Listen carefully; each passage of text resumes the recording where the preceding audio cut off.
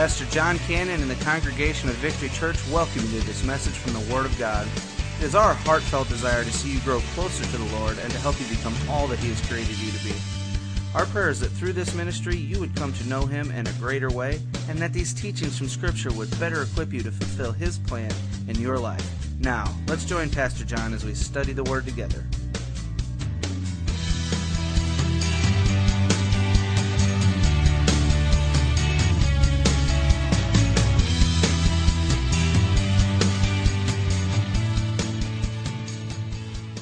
Are you in the book of Jude? That's where we're going to be tonight. Jude, we're going to be looking at verses 8 down through verse number 16. My intent is not to get through those verses, as you probably well know. I do want to try to get through verse 8, 9, and 10 and look at that a little bit this evening. So we're going to be in the book of Jude. I want to refresh our memories a little bit. It's been several weeks since we've been in this study, and we had our vault meeting last week, and then we had Easter, and so we've kind of been preoccupied with a lot of things. So let's go back for a quick review. If you remember, Jude is writing in verse number 3, and he says, "Dear friends, although I was eager to write to you about the salvation we share," he said, "I found it necessary to write and exhort you to contend for the faith." Now, a question is, why did Jude find it necessary to change his thought process and the direction that he was writing? Immediately, you'll tell me because God told him to, and I'll say, yep, that's exactly right. But there was a reason why God told him to change his thought process and his direction and write now about apostasy and false witnesses and false teachers and heretics. The reason he changed his thought process, he wanted to write about this wonderful salvation, but he changed it to write and expose the apostates, the false teachers that were in the church, and that's the reason he started writing, because they were already in the church. Even in Jude's day, they had already creeped in to the New Testament church that Jude was a part of. So early on, we've had false teachers. Some people think, well, that's just a sign of the last days. And you know what? You're exactly right, because the last days started at the ascension of Christ. Okay? So we've been in the last days for 2,000 plus years. And a lot of times people think the last days are, 2000 through 2013. Those are the last days. No, it's from the ascension of Christ till now. So some 2,000 years we've been in the last days, and we've seen these false teachers all through those last days. So I want to draw that to your attention. Look what he says in verse number 4, just by way of review. "For some men who were designated for this judgment long ago," get this, "have come in by stealth, and they are ungodly, and they're turning the grace of our God." Man, that's good stuff right there. They're turning the grace of our God into promiscuity and denying Jesus Christ, our Master and Lord. So what Jude is saying here in verse number 4 is that they've already entered into our churches. They have already entered into, get this, positions of leadership, positions of influence. They're already strolling in. Now you got to realize, on the outside, it looks like they got it all together. But on the inside, there's a spirit of malice and intent to draw people away into their way of humanistic and false teaching. And we see that in the church today. But please get this. Apostates and false teachers aren't always the preachers. Now, a lot of them are. But a lot of times there's false teachers sitting in the pews. And they've got control of a small group of people. Maybe they're leading a small group. Maybe they're in a Bible study with a small group. Maybe they're influencing 3 or 4 or 5 families. And we've got to keep our guard out wherever it is that we're hearing the Word of God being taught. Not just put our guard up on Sunday when we hear the preacher preach. Right?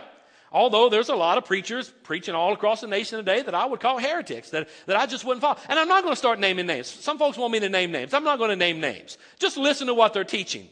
And just get in the Word of God and find it out for yourself. There's a bunch of them out there. And if I start naming names and I name 6 or 8 and I leave 4 or 5 out, some people may think, well, those 4 or 5 are good because he didn't name them all. So I'm not even going to get into the naming of names. I don't think that's going to do anybody any good. Pay attention to the doctrine that's in the Word of God. When you do that, then you should be able to discern for yourself. There should be red flags popping up all the time when you hear such as this.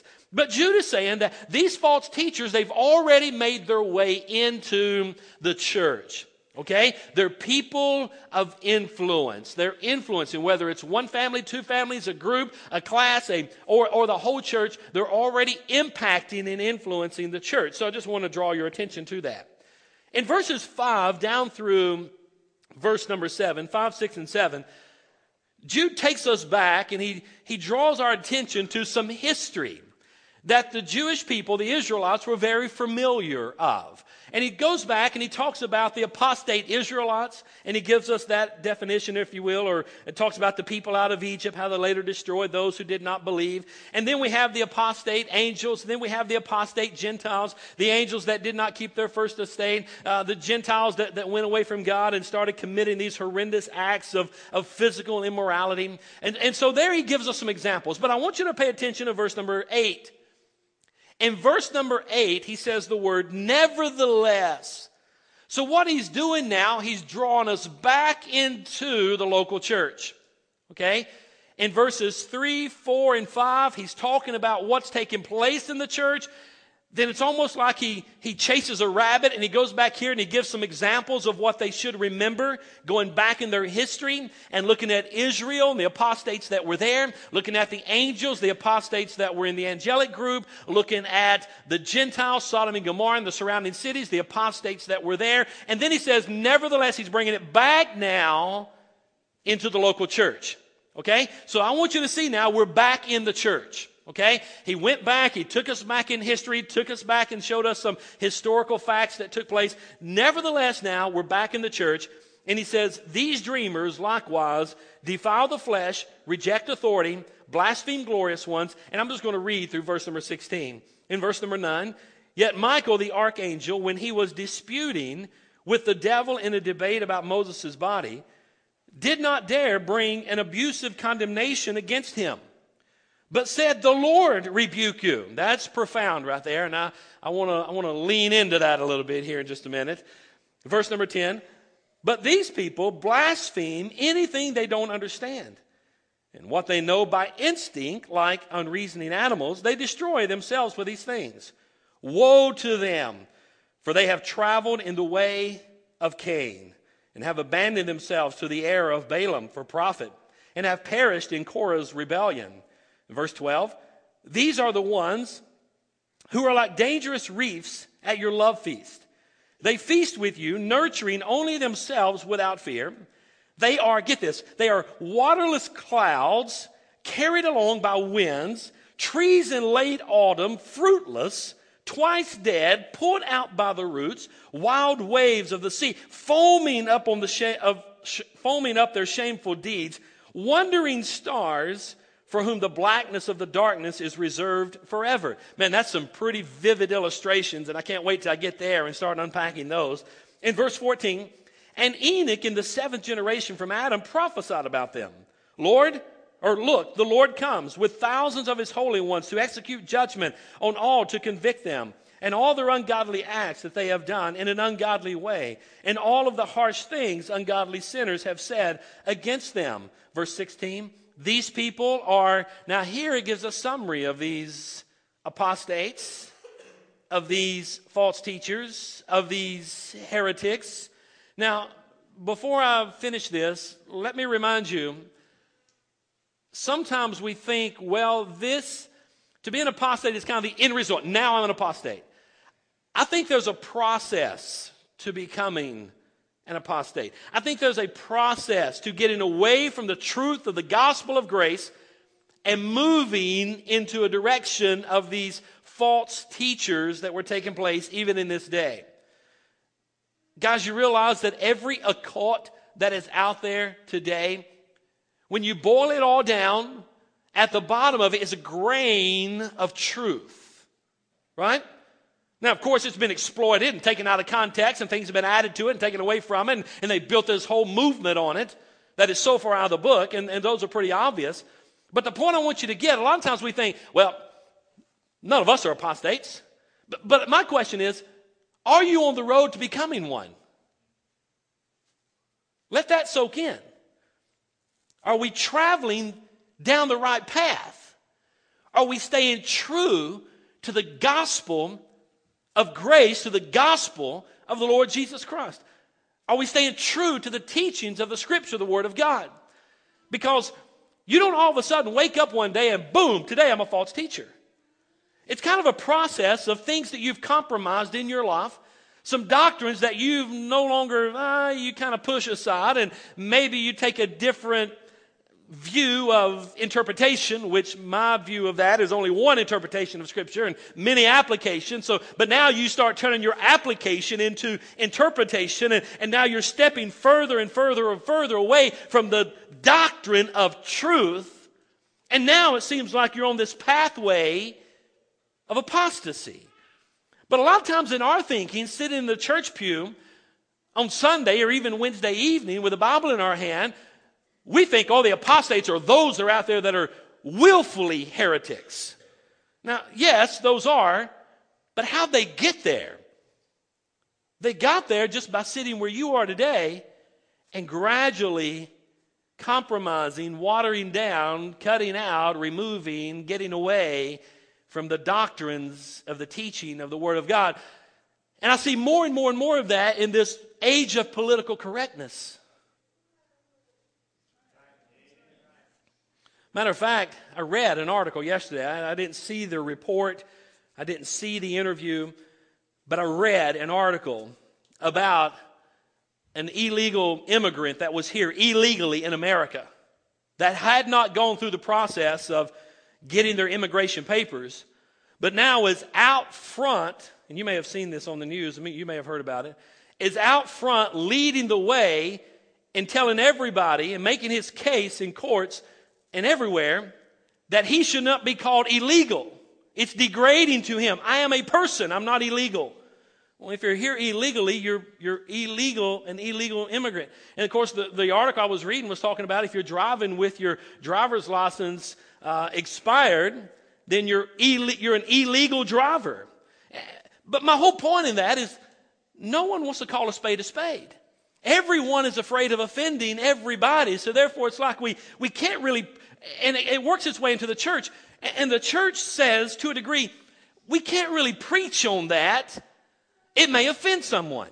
We can't really camp out there on that doctrine because it may offend someone. And guys, let me tell you, that is a slippery slope.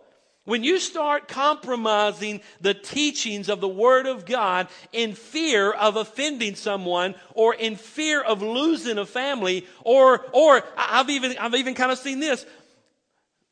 Man, do you realize how much money that family gives to the church? We can't address anything with. No. You see, listen, I sold out to preach the gospel a long, long time ago. And I remember my very first church where I went as a full-time pastor. And when I kind of started out, I didn't realize you'd get paid for doing this. I just thought you did it. And all of a sudden, God kind of opened the doors and allowed me to get paid for doing this. I thought, man, this is cool. I'm getting paid to do what I love to do, what God's called me to do. But I remember sitting with those deacons, and we were talking about that, and we were talking about my salary and different things. First church I went to pastor, and I was full-time, and we're unpacking the whole salary package, which was all brand new for me. They didn't teach me anything in Bible college about working through a financial package as a full-time pastor. All of that was new. I was like a deer in the headlight look, like Dave's analogy there, and I like to use a bullfrog in a hailstorm. I was kind of just sitting there, but I finally told them, I said, guys, listen. And we're working through different things. I said, listen, I want you to know one thing. I'm going to preach the Bible. And my tongue is not going to be tied to a paycheck. And if you want to pay me, fine. If you don't want to pay me, fine. I got into this thing without knowing I'd even get paid for it. So the fact that you're paying me is going to be okay. I'm going to preach the book. And I told him from that day, and I'll even tell you to this day, I am not going to tie my tongue to a paycheck. I am going to stand true to the Word of God if it hairlips the devil and everybody else that follows him. Right? I mean, I am not going to preach in a way that just tries to draw a crowd and not offend anyone. Now, I believe we've got to share the truth in love. I believe I need to smile more when I'm preaching. Sometimes I preach with a scowl, and I apologize if I offend, but I get so passionate about the Word. And so I realize that we've got to deliver the truth in a passionate way, in a loving way, in a kind way, but at the same time, we can't compromise the truth in fear of offending someone. Does all that make sense? If we do, then we find ourselves on that slippery slope to becoming an apostate, a false teacher, a heretic. You don't go to bed one day rock solid in the faith and the Word of God and wake up the next day a heretic. It just doesn't happen like that. Right? It's a process of compromising Scripture and convictions of Scripture and the interpretation of Scripture down through the years in order to draw a mass crowd and following. And we're going to see a little bit of that here later in this text. So therefore, I want you to pay attention to the attitude and the mindset and some of what's going on with these apostates that Jude shares with us in verse 16. Look there. I said all that to say this so I could read verse 16. These people, get this now. These people, now get this. I love this. These people are sitting in the church. Okay? That's what Jude's addressing.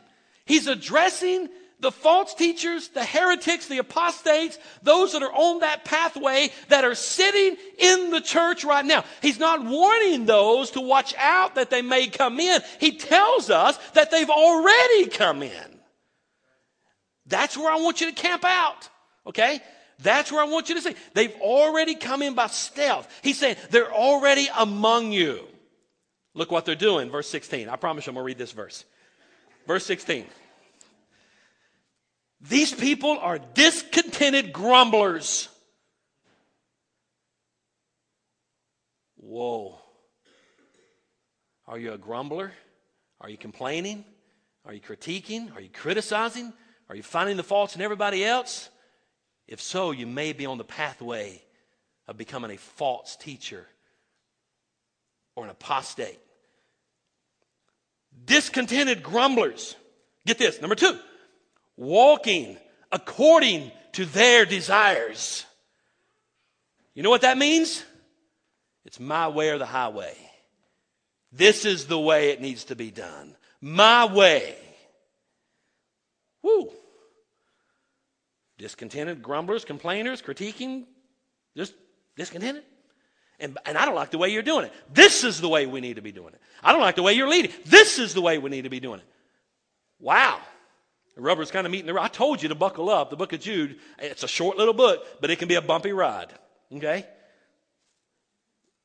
Number 3, their mouths utter arrogant words. Proud people. Arrogant. Haughty. High-minded. Do it the way I do it.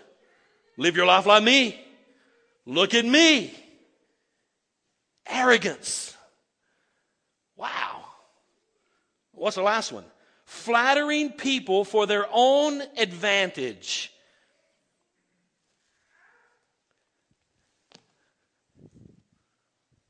Hey! Getting people to fall in love with me for my own advantage so I can lead you. Almost I pull you into my web type thing here, right? I mean, that's kind of what he's unpacking for us, isn't it?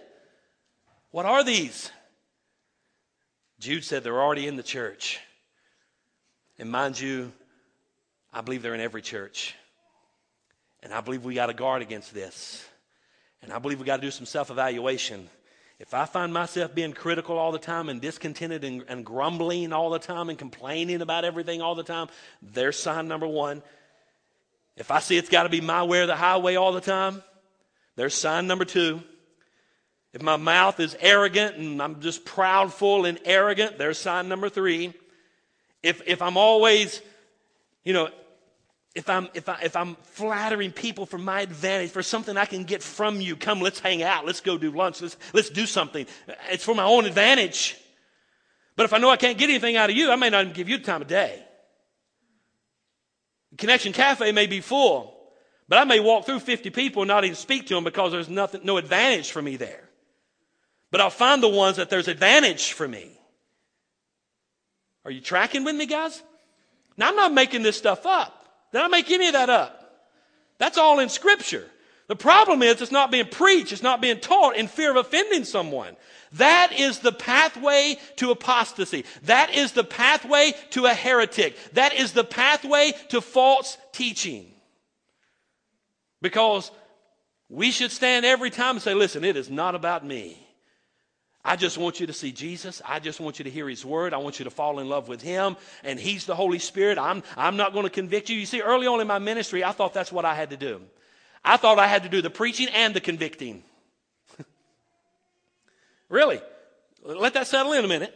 I thought I had to do the preaching and the convicting. I thought it was my role to preach the book and then come to you and tell you what you're doing wrong and get you to repent and confess. Man, that was rough. I had a huge learning curve to get through there. And then when people wouldn't respond the way I thought they should respond, I would get mean and hateful. And God finally had to get a hold of me and said, listen, I've not called you to do the convicting. That's my job. Read John 14. Read John 15. Read John 16. John 17. You'll find the work of the Holy Spirit there. You see, I felt like I had to do the work of the Holy Spirit because somehow I didn't think he could do it. And what's that called? That's called pride. Right? I mean, I'm telling you, there was a learning curve. I was so green right out of the gate. But the sad thing is, I see people that's been Christians for a long, long time that have that very same mindset that we find in verse number 16. And we got to be careful about that. Let me try to smile right here, okay? We got to be careful about that. So we're talking about now, and all that's by way of introduction and review to try to get us connected here. And I've got a few more minutes. We're looking at verses 8 through 16, and we're talking now about these actions of these apostates. And if you want to jot these down, I've got a little outline here of verses 8 down through verse number 16 that you may find interesting. Verses 8 through 10, the first action is they reject authority. I'm going to come back and unpack that one in just a moment. The second action is they walk in error. We see that in verse number 11. I mean, there's error in the way that they are walking. Woe to them, for they've traveled in the way of Cain. And I'll talk about that later. We see in verses 12 and 13 that they lead falsely. Verses 12 and 13. And then verse 14 through 16, it's all about pleasing self. Okay? So that is a very good little outline here. And I want us just to dig in here and just look briefly now for the next couple moments here at number 1, reject authority. And here I want you to see several things. So we've already looked in verse number 3 and 4. We see where Jude was talking about the church. He went back and gave an historical example. He came back in verse number 8 and said, nevertheless, these dreamers. Now, he says 3 things about these individuals, and I think it may be on the screen. 3 things he says about these individuals: that they defile their flesh, they reject authority, and they blaspheme glorious ones. Now, here we see where they defile their flesh. What do I mean by that? Well, it just means that it's all about flesh being satisfied. Now, some have even taken it to the nth degree, but I want you to know also it doesn't start there. It starts with small things, with the my way or the highway type thing, as it says in verse number 16, right? Go back and look in verse number 16. Walking according to their desires. What is my desire? And pushing that desire on people and getting a following to follow after their desire. And a lot of times whenever we think, well, they defiled the flesh, we think immediately about the homosexual lifestyle.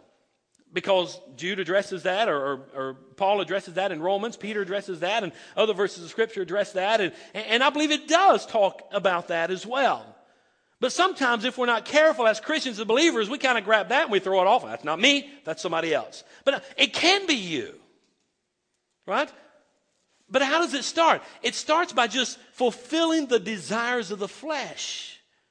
In the book of Galatians, it talks about the fruit of the Spirit and the fruit of the flesh. And we got to be careful that we're not living to fulfill the desires of the flesh. And notice once again, they start off as small things. And they end up as huge things.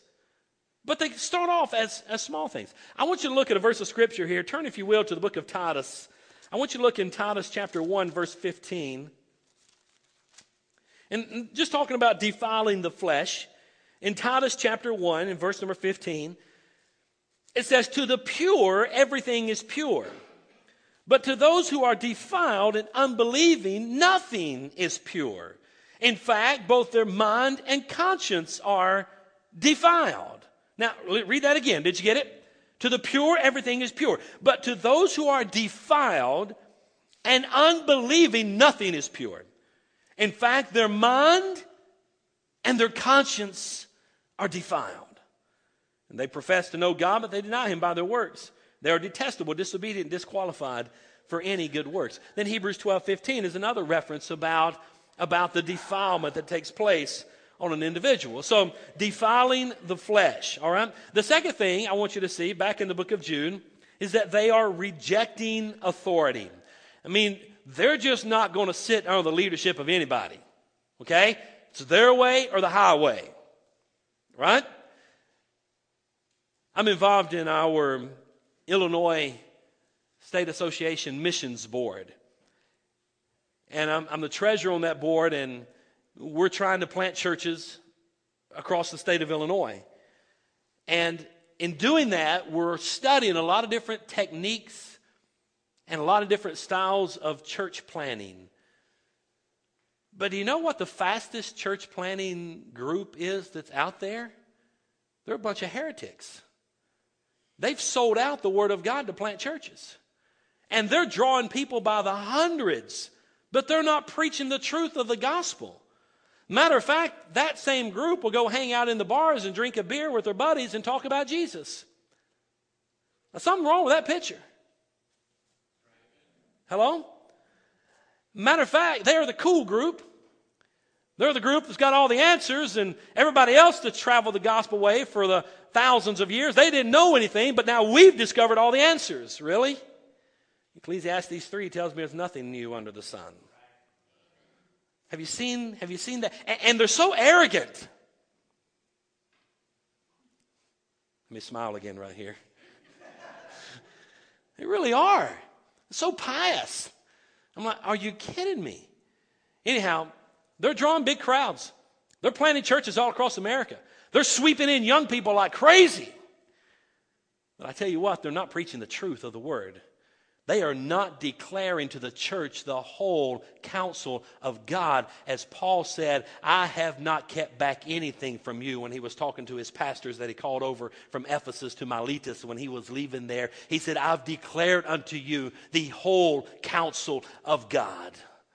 I want to one day be able to stand before God and say, God, listen, I'm not a perfect guy, and I want you to know that. Of course, he already knows that.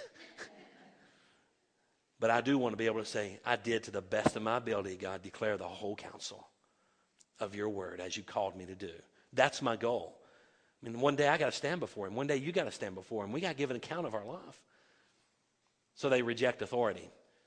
There's a lot of people rejecting authority today. We got to be careful with that. Then they blaspheme the glorious ones. What's that mean? Well, you see that unpacked a little bit more in verse number 9. I'm not going to go there right yet. But here I want you to see these are their actions. Now, these three actions, I want you to see how they reveal the inner attitudes of these apostates, false witnesses, these heretics. You see, because your attitude, I've often heard it said, maybe you've heard it said as well, it's not original with me. I think I read it originally from John Maxwell, and I'm not even sure it's original with him. But he often says that your attitude determines what? Your altitude. Why? Because it's determining how you behave. The attitude of these apostates, these heretics, these false witnesses, the fact that they defile their flesh, the fact that they reject authority, the fact that they blaspheme the glorious ones, these actions are a result of their attitude, how they are, and I think I have them on the screen here for you. Their attitude, they have this attitude of physical immorality. I mean, like, I don't care. It's my body. I do what I want to with it. Well, the Word of God says you've been purchased. You've been bought with a price. You're no longer your own. It's not your body just to do whatever you want to with it. Our bodies are to glorify God. Right? But we have this attitude, I can do whatever I want to. And you go back in Romans chapter 1, and I love reading Romans chapter 1 out of the King James Version, because there it's talking about the individuals, how they held the truth, then they suppressed the truth, then they rejected the truth, and then God turned them over to a reprobate mind. And the fact of the matter is how they had the truth of the Word of God, but then they started suppressing it and withdrawing from it some and manipulating and massaging it and making it say and feel what they wanted to say and feel, till finally they rejected it altogether. And they came to the mindset, it's my body, I do what I want to with it, right? They rejected the authority that was over them, and of course that attitude led to physical immorality and intellectual insubordination. I mean, just completely insubordinate. I mean, I'm not going to answer anybody. As a matter of fact, if you have an insubordinate spirit, let me tell you, that's of the devil. Would it be like Jesus? Did he have an insubordinate spirit? No, he didn't. He submitted to the will of the Father, right? And whenever we walk around with this high and mighty, holier than thou, self-righteous, rejecting authority, and my body, I do what I want to it, that's the road to becoming an apostate. That's what they're doing. That's the attitude. Intellectually insubordinate. There's no right or wrong. Who says? It's my life. I only have one of these, I'll live it my way. Sad thing is, many are dying and going to hell way too early at a very young age because of living this type of lifestyle. Now, I've never seen the show, but I did see on the news this morning that there was a reality kid, 20 years old, on MTV. And I don't even know what he did. I don't even know anything about his life. I know nothing about his spiritual condition, but I just thought it was sad, the lifestyle that he lived and how he died. He went mudding in his truck. Did you guys see that? I don't even know. It's an MTV reality show. I don't watch MTV. I don't see this reality show, so I don't even know what it is. 20 years old, out there raising you-know-what in his Ford Bronco, and got stuck in the mud, and the fumes came inside the cab and killed him and I think somebody else. I'm thinking, you know what? Look at that kind of lifestyle.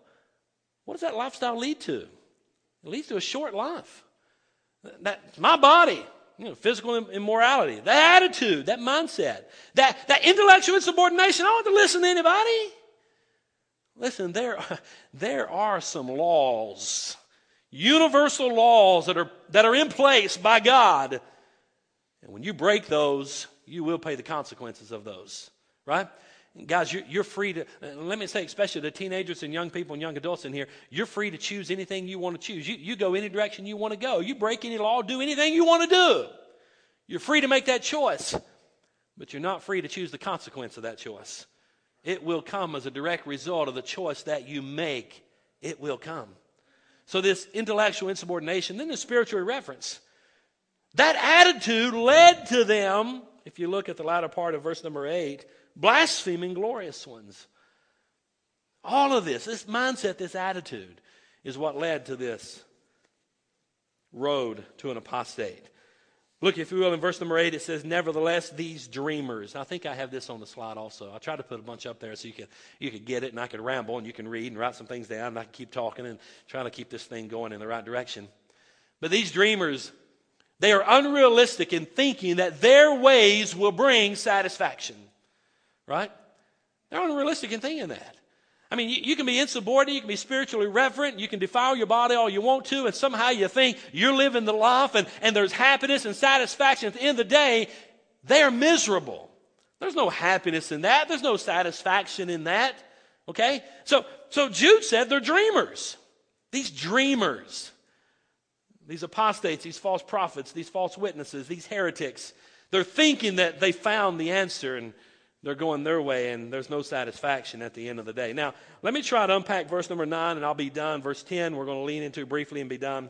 But verse number 9, I'm not even sure I can do it justice in the time that I have left. But let's read verse number 9. It says, yet Michael, the archangel, when he was disputing with the devil in a debate about Moses' body, he did not dare bring an abusive condemnation against him, but said, the Lord rebuke you. Now, theologians and Bible scholars and those who seriously study the Bible will find a problem with this passage of Scripture because nowhere mentioned in the Old Testament do we find any record of Michael disputing Satan over the body of Moses. There's no record whatsoever in the Old Testament of that. If you go to the last chapter of the book of Deuteronomy, right before Joshua, you find that Moses dies and God buries him. Now, Old Testament, that's all we know. But let me remind you of something. As a matter of fact, there are a lot of other books that were written at this time frame. Some are called the Apocrypha books, which, by the way, are not part of the canon of Scripture. They're not the inspired books, but however, there are some very true, valid statements and recollections. Matter of fact, a good secular study book, and if you want to study Jewish customs and history of the day of Jesus, I encourage you to order the book of the works of Josephus. And Josephus was a Jewish historian, and he just wrote from a pure secular, he didn't try to be a spiritual writer. He just kind of wrote the historical events of that day when Jesus was living, and you can find some great information, some background to give some content to the biblical record and what we find there. But, however, for me, I'm one of those that just believes that if it's in the Bible, God wants it to be there. And the fact that God allowed Jude to pen it here apparently tells me that did take place. Right? So I'm not going to argue that it's not found in the Old Testament and where did Jude get this reference. We believe that he got it from the Testament of Moses. You can go back and you can study some of the Apocrypha books and you'll find it's called the Assumption of Moses, the Testament of Moses, some other writings, but that are not included in the canon of Scripture. But I still believe it's something that's took place. Now, with that being said, and there's a whole lot more that can be said about that, and you can sit in theological classes, you can debate that for weeks. Okay? So I'm not even going to do that. It's mentioned in Jude. I believe what we have before us is the inspired, infallible, inerrant Word of God, exactly what God wants us to have. And the fact that God led Jude to pen it and write it is enough for me. Hello? So I know in Deuteronomy it says that God buried him, and God did bury him. I believe before God buried him, I believe there was a fight for Moses' body between Michael, the archangel, and Satan. But here's the point. Don't get distracted there. Let's stay on task. Let's stay within the context of the Scripture. Okay? Don't allow that to distract you. It happened. God buried him. It says in Deuteronomy, God buried him. God did bury him. But what it doesn't tell you, before that, there was a debate going on. And the debate was between Michael, the chief archangel, and Satan, the chief fallen angel. So you got the two generals going head to head, so to speak. Are you getting this? Now they're going head to head. They're in this battle. But here's the point that I don't want you to miss. Apostates, false witnesses, heretics, the Bible says in verse number 8 that they blaspheme glorious ones.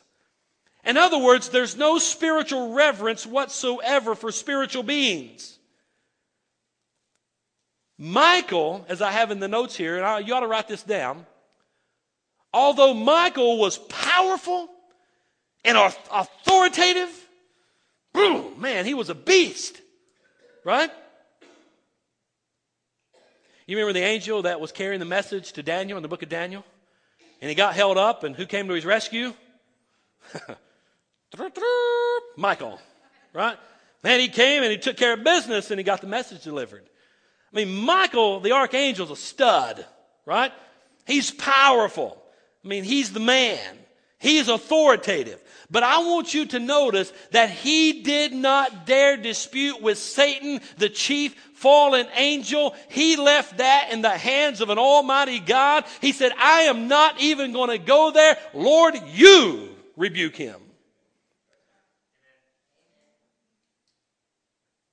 With that statement, you should find comfort in knowing that we are not going to cast out any demons around here. We're not going to have a spiritual service of laying hands and rebuking Satan and demons and exorcisms and the such. I don't think God wants us messing with that. I think we need to follow the example of Michael. Here we find the heretics and the apostates and the false teachers and those going down that path, they're messing around with that stuff. Blaspheming the glorious ones. Fallen or not. The spiritual realm. Thinking they've got control and authority over that. And it's creeped its way into the church. We need to follow. The point of the context that I think Jude is wanting us to see is that we need to follow the example of Michael, the archangel, and say, Lord, you rebuke them. God, you handle this one. I'm going to submit to your authority in this. Now, in the name of Jesus, do we have authority? Sure we do. Right? Greater is he that's in you than he that's in the world. Who's the he that's in the world? Satan, the demons of hell, and everything else. Greater is he that's in you. But there's sometimes this sense of arrogance and pride and drawing a following in a crowd when I can slap you on the head and rebuke Satan and demons cast out of you and draw a crowd for selfish gain and self-worth. And you say, did you make all that up? No, Jude's going there. I'm just not going to be able to get there tonight. Right? That's what he's saying. So, listen, I'm going to preach the book, and I'm going to tell you to pray about it. I'm going to say, God, Lord, you rebuke that individual. You rebuke that demon. You rebuke that situation. I'm going to leave it in your hands. I think that's the context of the discussion that we have here. Jude is saying, hey, I am not going to jump in there and fight that battle. Or Michael's saying, I'm not going to jump in there and fight that battle. I'm going to let the Lord take care of that one. So I believe in wrapping this thing up and coming to a close tonight, that we need to take heart the caution that Jude encourages us with and take heed to that we do not be those in verse number 8, those that defile the flesh, reject authority, and blaspheme the glorious ones. And the last slide, I think I've got one more slide right here that I want you to see. Rather than pronouncing judgment against Satan, we should appeal to the Father saying, Lord, the Lord rebuke you. That's my final thought there I want you to see. Rather than rashly pronouncing a railing judgment against Satan, we just need to withdraw and say, Lord, you handle that. Matter of fact, in studying, in preparation for this message, I went on the internet and I started searching for churches that would cast out demons. Just pretending I had one and I needed somebody to take care of that. There's ministries all across America that claim they'll take care of that for you. Have you ever went and don't mess with it. It's some stupid stuff out there. But in just way of backing up, when I'm thinking if there's some false prophets, there's a bunch of them out there. A whole bunch of churches. Some within driving distance of this church. You just call up and say, hey, I got a demon. Come on in here. Come on in. Well, Lord, you take care of that. I'll pray for you. Right? Please don't misunderstand me. Yeah, we're going to pray. But we're not in that kind of business. I mean, even Michael the archangel deferred to the Lord. Do you think Michael had authority? Yeah. You think he was powerful? Oh, yeah. But even he said, you know what, I'm not even going to fight that battle. Lord, may the Lord rebuke you. So we got to be careful right there. That's some of the actions. Reject authority, number one. We'll close out with the rest of them next week, and I'll try to get through the rest of maybe one more point next week, and we'll go a point at a time and try to unpack these. But I want you to leave here. I just don't want to go through the book and say, hey, we did it. I want you to leave here with something you can take away and get a hold of. And hopefully there's been something that's kind of rocked your world a little bit. And I'm going to go study that a little bit. I'm going to dig a little deeper in that area. And I hope you do that, okay? All right? Now, okay. And I'm not even going to get into all those. No, I'm just going to leave it at that. Let's let the Lord do that work. That's what Michael did. I'm going to follow his lead. He's a pretty good cat to follow, don't you think? All right, so let me close. Father, thank you for our time together, and thank you for your word, and thank you for the Bible, and thank you for the example that's set there, and the instruction that's given, and the heeds and the warnings that are there, and help us, God, to keep in check our attitudes, because, God, it really is our attitudes that lead to our actions, and our actions really reveal who we really are, and God, help us not to become heretics or false teachers or apostates. And God, the only way we can not become that is stay true to you and stay true to your word and to stay in the book and to walk humbly before you and realize, God, we're nothing without you and it's you living in us. And God, just help us, God, to stay there and not get so full of ourselves that we draw attention for ourselves, for self-gain and self-worth and use people and step on people to climb the ladder and get our name promoted and draw in a big crowd. And God, there's enough of that mess going on in our world today. I pray, God, you'd help us to stay true here at Victory Church to your word. And we ask your blessings on each one that's here. In Jesus' name we pray. Amen.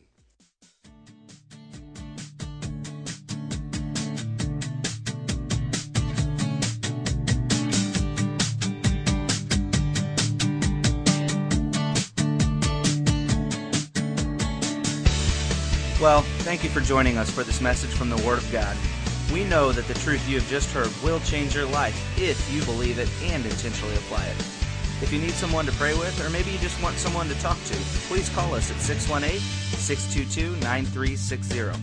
That's 618-622-9360. 622-9360, or you can email us at victory@victorychurchonline.net. If you're interested in obtaining more teaching materials, or if you'd like to partner with us in this ministry, please contact us. You can email or call, or send a request to 715 Lake Point Center, Suite 109, O'Fallon, Illinois, 62269. Come and check us out on the web at www.victorychurchonline.net. And again, we thank you and are glad you could join us.